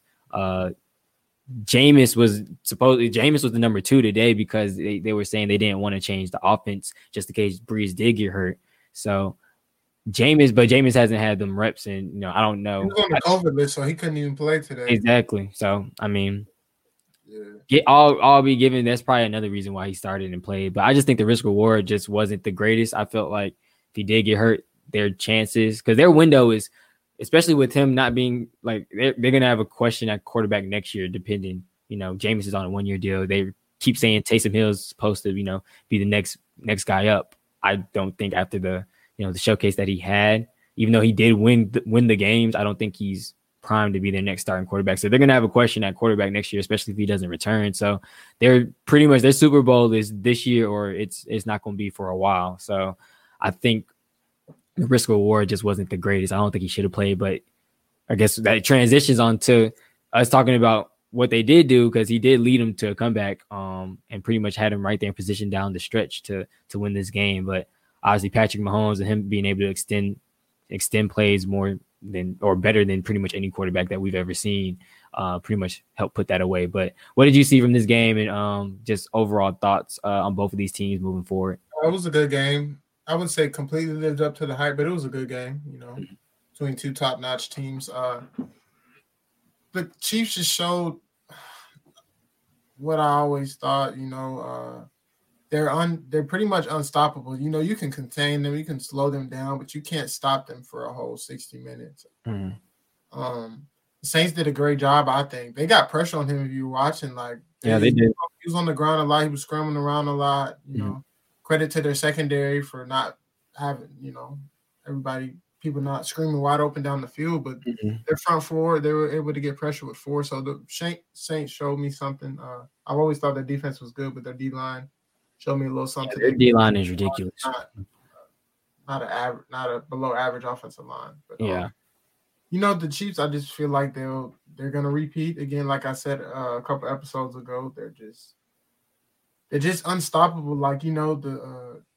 They get the ball back with 2 minutes and some change left, up 3. They've done it the past couple of games against Tampa Bay and somebody else, but you already know they're about to score. It's the ball in Mahomes' hands, which you don't see many OCs and head coaches do. They're going to run the ball, run the clock out, and run the ball and play defense. And they're over here throwing the ball on first down. He's putting the ball in his hands, which is justified because I think he's the best quarterback in the league. Yeah. I don't think anybody thinks otherwise. So, it's just really scary. I don't think they'll be stopped. The Saints have one of the best defenses, and they still couldn't completely contain them. Mm-hmm. And when they're hitting on all cylinders, it's tough to stop them. The Saints, you kind of already went over it. Drew Brees, he was a little rough, out of sync. But I just don't think their conservative style of play is going to get them too far. But this is the year. This is the last year they have this team together. They're going to have to pay some certain people in a year or so. So this is their window. Yeah. But just overall with the game, it was a good game. The Chiefs, I knew that I expected them to win. And besides the Saints showing me something, the Chiefs showed me what I already knew and what I expect to see for the rest of the season. Yeah. And this is one of their closer games. They're going to start blowing folks. I think they'll have a couple blowouts in the playoffs. Oh, yeah, for sure. I think even though the AFC has been head and shoulders above the NFC this year by far, I don't know. Whoever takes that number 7 spot, or not 7 spot, because they obviously going to get their first round bye. Well, I mean, still a few games left to decide that. Who knows? The Falcons may mess around and do what they did like last year and beating San Francisco. Might mess around and beat the Chiefs next week. Do some dumb stuff like that. But more than likely, we know the Chiefs are going to have that number 1 spot, and like I said, depending on whoever they play that second round, they're going to have their handful. So, but. Just I guess to talk about the game a little bit, like I said, I think Brees was a little bit rusty, but I think he came into shape and form. He was without Michael Thomas, of course, and also Harris, I believe, one of their other guys or other wide receivers. But it might not have made that big of a difference. It could have, being like you said, he led him to a comeback. But overall, like you said, the Chiefs are just scary. The one thing I am concerned with is that guy right there in the middle. I don't know what injury he sustained, but it didn't. He just had X-rays. Don't mean to cut you off, but he good. I need a leg injury, and he had X-rays that were negative, but he might miss some time. Yeah. Kind of awkward. You know how you get rolled up. Yeah, I would say it just didn't look good how he had to get helped off the field. But I figure it might not be that serious. But he should, I guess, like I said, probably miss the rest of the regular season, but he should be back in time for that first playoff matchup. but that gives room for Bell to get in his, I was like, he had a good game. I think each and every week he's improved in their offensive system. I mean, I think it's hard for any player to not really improve in their offensive system. Like, it's like everybody gets touches. But anyway, I think it's gonna bear well for them even more because it's crazy. Like, he's gonna be getting more touch and more reps and getting more comfortable, and having him and Clyde, like both of them, like in sync coming into the playoffs. Another 1-2 punch out the backfield, and you already got threats everywhere on the receiving core. Yeah, it's gonna get ugly, and it's gonna get ugly fast for whoever's defense got to face them, especially if it's like a Titans defense that we've seen this year, can't stop nobody in the past game, or who else is close to that 7th spot? The Ravens defense is actually solid. I don't. The Ravens, Dolphins, Browns, and Colts. All those teams are in the mix for that. Yeah, and I guess it depends. Like, well, one of them is going to play the two spot, or the two. 2 plays 7. 3 plays 6 and 4 plays 5. Yeah, so I mean, it obviously is going to depend on who wins that 2 versus 7 game. But I guess right now it's Pitt, and we said it'd probably be the Ravens or somebody like that. They got solid defenses, but I don't know if they got enough pieces to stop these guys. I don't think anybody in the NFL does. But lastly, the last game I'm going to hit on because it's a very big moment for not only the New York Jets. It's a big moment for Thad. It's a big moment for football as a whole. It's a big moment for Trevor Lawrence. It changed a lot today, and it's a game that really flew under the radar. I wasn't thinking about it. I guess Rams and Jets fans obviously were probably concerned about it, but I didn't even have an inkling to want to watch this game. I thought it would be a repeat of what Seattle did to them last week, but it wasn't. And now I wish I kind of watched it to see what happened, because I got a notification and it said they was winning 20-3. And I'm like, what the hell going on? And a guy that is on the network with us off the ball, I saw Steven say something about Jared Goff, but he hates Jared Goff. So I was like, I ain't think nothing of it. I was like, all right, he might just messed up a few plays or whatever. But, he's still got his team and going to have his team in position to probably win this game after the first half. But nope, woke up, it was 23-20, and they ended up pulling it out. I don't know if you got to watch it at all, but what did you see from the game? And then, of course, we get to talk about your celebratory, I guess, tied for number 1 pick right now. So what did you see from this game, if you did see it at all? I wasn't really looking forward to watching the game because I didn't expect the Jets to pull off the upset. But, I'm rolling through the my ESPN app while watching the Chiefs game, just seeing what's going on with the Eagles game and stuff like that. And I see them jump out to, I think it was 10-0, then 13-0, 13-3. I'm like, it's the Jets. Let me wait till the third, fourth quarter. Yeah. I tune in. I tune in. It's like a minute left in the third, and they're up 13. I'm like, okay, we might have something on our hands. Like the Rams could fold Jared Goff. He's thinking about everything. I'm going to lose the 0-13 team, etc. Stuff like that. So I tune in, and the Jets just played pretty solid ball. They play hard on defense, and they made Jared Goff miss some throws, like on the last drive, the last offensive possession. Jared Goff he missed 2 throws on 3rd and 4th down, not missed, but they're contested catches that he got down with. Yeah. And I didn't see enough, but the Jets just played a solid game, and they kept their foot on the gas. Like their last little 4-minute, the Rams could have got the ball back. They had 4 minutes left. Yeah, they put a nice little 4-minute drive together, and they ran the clock out. So. Yep, and I guess congratulations to them getting their first win of the season. Good congratulations to Frank Gore, because I remember a few weeks ago he was like, I don't want to go out, 0-16. That'd be terrible. Like, I don't know if he's gonna come back next year. But if it is his last year, 0-16, that's just a bad taste in your mouth to end your career on that. So I'm glad they got at least one win for him. But of course, we've talked about it a little bit earlier in the show, but it's our time to talk about it now. This win by the Jets is big, not only for you, but the Jaguars organization. And like I said, probably Trevor Lawrence as well. So and I think we already know, because I actually do it in a different show, whether you would want Justin Fields or Trevor Lawrence. But what I guess is the biggest winner today, which I think this is going to be your biggest winner for the day. The Jaguars are the biggest winners today, not only because I'm a fan, but This is what I've wanted. I've always said that there's no knock on Justin Fields, but I just always thought as a quarterback, a natural passer, just a quarterback, like playing position as a whole, Trevor Lawrence has just always been better. And, I would be okay with Fields, but I really if I want the franchise to turn around, the franchise-altering move, a John Elway, a Andrew Luck, something like that, not trying to put much pressure on him, but Trevor Lawrence was the way to go. And after they did that thing job versus the Raiders, I thought it was pretty much over with. Like I was thinking about Fields, Lance, or maybe Trask, and I would want Trask, but somebody that might fall to. We got blessed, man. Just put it off. We're tied for the number 1 spot with 2 weeks to go, but we'll get the tiebreaker. Adam Schefter posted earlier because of the strength of schedule. So we've had a harder schedule this season. So all we got to do. I'm talking to you, Shad Khan and Marone. Just hold it down these last 2 weeks. We got the Bears and the Colts. 2 quality opponents. We can play hard for 3 quarters, but in the 4th quarter, no one to lay off the gas so we can secure this pick because we need this. Like, I think I'm exaggerating. I'm going a little off topic, but if we get Trevor Lawrence next year, I can guarantee a 7-9 season, like 7 wins. Yeah. I can immediate change. Immediate change. I'm trying to tell you. And we're top 5 in cap space. So yeah. So y'all can bring in guys too, like who, like all the top. We have some weapons too. Like the Jets was not a good spot, Yeah.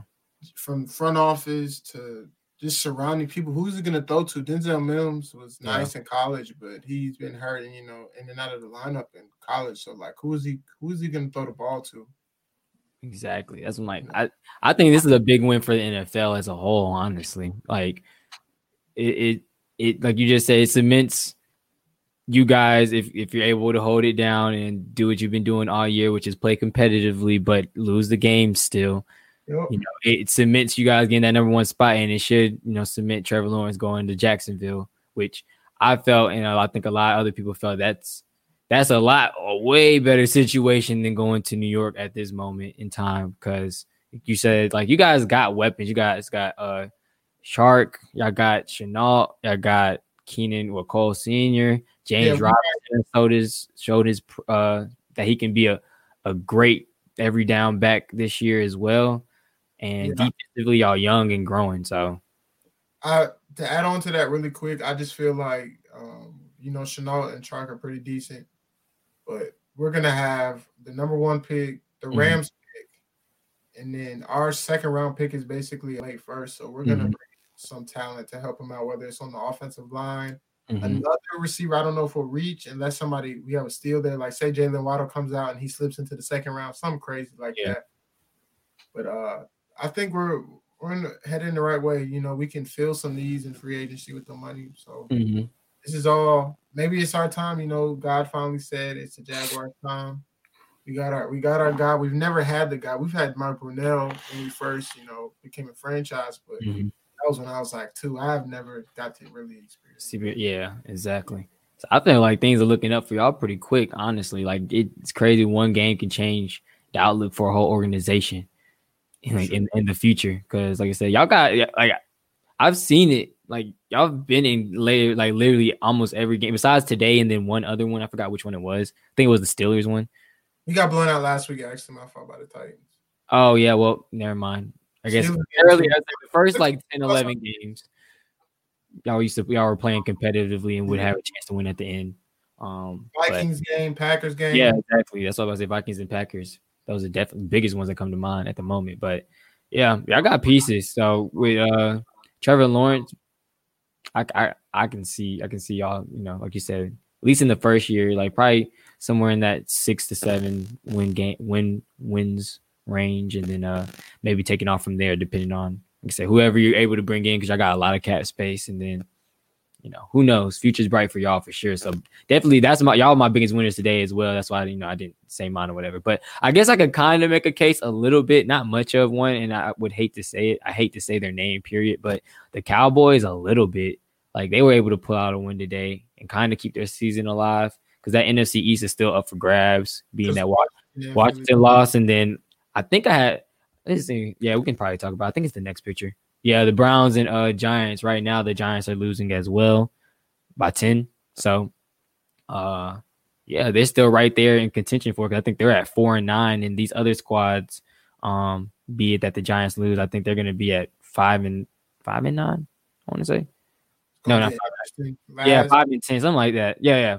I think they're my fault. I think the Dallas Cowboys are 4-10, and I think the Washington and the Giants are going to be 5-9. So basically, they're just one game back. And you just said things can get interesting, especially with 2 more games, left. So who, I guess, like I said, we can't really preview this game because more than likely the Giants going to lose this one. But say the Giants do lose and then all the results do hold. Who do you see coming out and winning the NFC East at all? I didn't really look at the schedules completely because I didn't know we were going to talk about who was going to win. Yeah, just a gut feeling. No, even got to be because like they all play. I think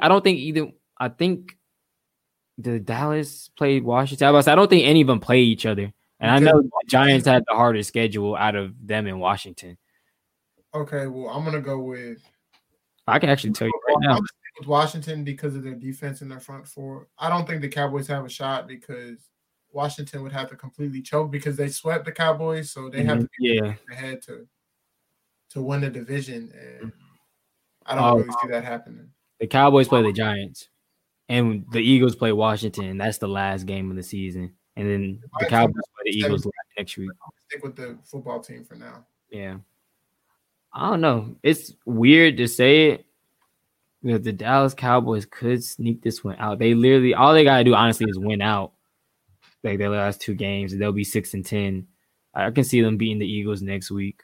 And then if it comes down to it, like say the Giants, like it comes down to the Giants and them playing that last game for the NFC East Championship. The way Danny Dimes been playing, if he's still even quarterbacking right now. He's out today. He's out? Okay. They said for the hamstring. Because they said last week, I didn't watch versus the Cardinals, but they said he was a stationary target. He was terrible last week. I kept saying, why is he in right now? I knew he came back too early. I was like, put Colt McCoy back in. I know you pulled your hamstring before. That's not something you come back week from. Yeah, that's why I was like, why is he playing? I didn't think he was playing last week, but when I saw him, I turned the game on because I was talking to my dad and I saw him playing. I was like, oh my God, he looks disgusting. Like they need to put Colt McCoy back in immediately. And that's not a better option, obviously, like by any means. But it's like I feel like he would have been he'd been able to do a little bit more. But yeah, like I said, it's I know I just kind of threw that one in there, but yeah, I can see the Cowboys pointing out, but I'm kind of with you at the moment, depending on what happens next week, because they did have a tough matchup today against Seattle. The Washington football team could still, pull it out because I think they still. Well, Dwayne Haskins didn't look that bad today, actually. Yeah, so I was gonna say Alex Smith and Coach Ron Rivera, because I keep saying they have veteran leadership in places that it matters, but Alex Smith was out. But Dwayne Haskins, I guess he's grown in maturity since the first few weeks when he was starting. He looks a lot better and looked a lot better today. So I mean, he might give him a shot down the stretch. And the last thing we're going to talk about today before we go on and head out, our biggest loser for today. The graphic is just up there. But biggest loser, who did I say earlier? We talked about it a little bit in the pregame. I think I said my biggest loser was, we did have it up, the Rams. So I guess I can go back. The biggest loser today obviously was the Rams. It might be an easy one to point out and say. It's not just because they lost to a defeated team, but it's also because of all the playoff implications that, kind of came with that loss. Basically, they're not first place in the NFC West anymore. Seattle took that reign back. Cardinals are still one game behind them, and I think they play the Cardinals this upcoming week. They play the Seahawks this upcoming week. But that's even worse, honestly, because the Cardinals play the 49ers, and more than likely, I think they handle their business against the 49ers, even though they've been playing great football. But I think the Cardinals have found their stride again from their early season victory. So I think if the Cardinals handle the 49ers and then the Rams lose to the Seahawks again, then both those two teams are tied, and the Rams just keep moving down and down, or keep moving more down in the NFC playoff picture. And right now, I think their loss today put them 2-3 spots down because they're not the division leader no more. So I think they're either 5th or 6th. And the Bucks, as you can see, it's tough out there because the Cardinals won today too. So it's gonna be tough. Saying. The Bucks won, and they have us. They got to play us again, and they play us at home. So that's probably another win. Yeah. Who else do they play? The Bucks also play the Lions. That's probably a win next week as well. So more than likely, Bucks are winning out, and they're the team that's behind them right now. And they have to worry about the Cardinals, who are in the 7th spot. So they can easily have gone from the NFC division winners to, at best, the 7th spot if they lose these next 2 games, because the Bears are still kind of there in contention, but it's all depending on what the Cardinals do. The last two games, and I don't know. I don't really see them losing. So, like, they could go from being the number 2 spot to easily number 7, the wild card spot, and losing that first home playoff game, even though they don't have no fans anyway, in the matter of 3 weeks. So they're honestly probably the biggest losers today, because, like I said, all the other teams kind of handled their business that were supposed to keep their playoff spots or keep their playoff hopes alive, which was the Colts, the Titans, the Ravens. All the AFC teams. So let me see. You got a biggest loser for today is probably going to be the same. So our biggest winner. For mine, the Rams could have been one of mine, but I'm going to go with the other team pictured on the screen. I know nobody wants to go 0-16. Nobody wants to be labeled with the 72 Dolphins. What was my fault? Did I say that wrong? I think it was the 72 Dolphins. It might. I feel like they had a chance if they were thinking long term. I know nobody wants to lose, like I said, but they had a chance of getting a generational quarterback from what everybody says and from what people have seen. Mm-hmm. It's kind of I don't know what they're going to do with number 2, because they have so many other needs. Like, I know they need a quarterback, but if there's the best available, I don't know. They just put themselves in a tough position by winning today, because now instead of going with the sure, mm-hmm. number 1 pick was Trevor Lawrence, regardless of what the team. I wouldn't say what the team was, unless you're the Chiefs, the Bills, or the Texans, or Packers. You're not doing that, or the Seahawks. But I feel like they messed themselves up. But as a Jets player, they wouldn't have the same response as me. I just feel like they're the biggest loser because they had the number 1 pick and they blew it. That's pretty simple. It's not a crazy reason. Like, Trevor Lawrence could be a bust for all we know, but that number 2 pick is going to put him in a tough position, because with Justin Fields' struggles, he might be it, but you never know. You never know. Exactly. You know who we're taking, but I don't know who the rest are taking. Me neither, honestly. And they could shock us all. It really depends on who's still in control of this organization. If Gase is still head coach, they still got. I think they already fired the GM, but if management is still the same, like all of that still comes into play with who they could possibly pick at number 2. But I think I haven't looked at their schedule, but if they win another game, they might lose the number 2 spot too. So I don't think that's happening. I think their schedule is pretty. Let me look at it really quick. I think actually, I got it. I still got it up. They play the Patriots and they play the Patriots last, but they play the Browns next week. So more than likely, they're probably not going to lose to the Browns. They're like in playoff mode right now. They got to win. Bill hates the Jets, so yeah, he said that was the best decision he ever made. Leaving, yeah. So he probably handled them too. So yeah, maybe not. But if it is a chance, if they, like I said, they won today in a game. I don't think anybody expected them to win. If they do win one more, though, they lose that number 2 spot. But I guess it doesn't hurt them much, because I think it's to the Bengals, which obviously they got Joe Burrow for their quarterback of the future. So, and who's to even say they even picked Justin Fields? Who knows? Like I said, maybe his recent woes and his recent games, they might not even look at. I just don't think he's a surefire. Like, I don't even think Sam Darnold is that terrible. He's not that bad. They haven't set him up for success. So I'm not saying him and Justin Fields are on the same level, but they're not that far apart. So I feel like that won't make a crazy change. Yeah. I don't know if Justin Fields will go number 2 unless the Jets know for sure they want to move on. But we'll see. Mm-hmm. If they can address any off-season needs. Yeah, because they got so many holes. Like, who do they even slot in at number 2 spot that just immediately helps them win now? No idea. That maybe the guy from – I wouldn't even say that because they just drafted Becton this year to tackle. So they got a lot of soul searching to do. They need to make some moves in free agency first before the draft, so they can set the draft board up correctly. But it's not looking too good for the Jets. I'm glad I'm not a part of the franchise, even though the Jaguars aren't much better. But we have somewhat of a plan. I can see what's going on, what we need to address, and what we plan to address. So exactly, yeah. So besides these, another 3-13 season on the way for the Jets, something like that.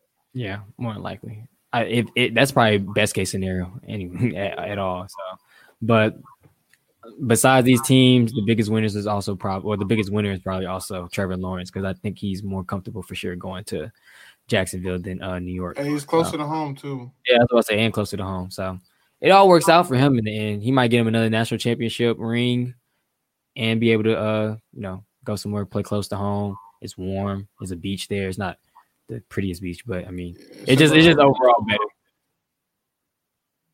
Most definitely. Yeah, I mean, loaded show today. Luckily, we had I call him college football guru. They call him the Pod Father. Jeff Hunt was able to come in and give us his predictions, and then just talk about the rankings and everything today. Nice little surprise. Then, of course, we got to insert our opinions, what we think is going to happen with the college football playoffs. What they did with the rankings, also the New Year's Six bowl games, and then of course everything going on in the NFL today. And then of course we just wrapped up our biggest losers and winners for the day. So definitely appreciate everybody for tuning in, hanging out with us, commenting and everything. Dad, before we go, I guess you want to let them know where you can find you at, and then I'll of course plug in the podcast. My Instagram is Thad Underrated. My Twitter is ThadFi. Y'all can find me on there. Me and Jelani gonna be coming to y'all with more content over the, just in general, more content, better content. We're gonna keep getting better at this thing, and y'all keep rocking with us. That's all. Most definitely, for sure. You guys already know, of course, where to find the podcast, WTG MTM podcast, at Twitter, Instagram, and Facebook. What the game means to me, like that I just said. NFL season right now, but of course we're. I'm not gonna say we're basketball gurus, but we're basketball heads too. We love the game of basketball too. So we're more than likely probably be bringing some more basketball content soon enough. Hopefully do a NBA preview show before they kick off some games on December 23rd. So like he said, just look forward to more content from us. A logo change soon. Maybe some merch and stuff in the works. So definitely appreciate everybody for hanging out with us. Like I said, watching, commenting. Thanks to Jeff again for coming on, and that's another episode of What the Game Means to Me. We'll see you guys soon.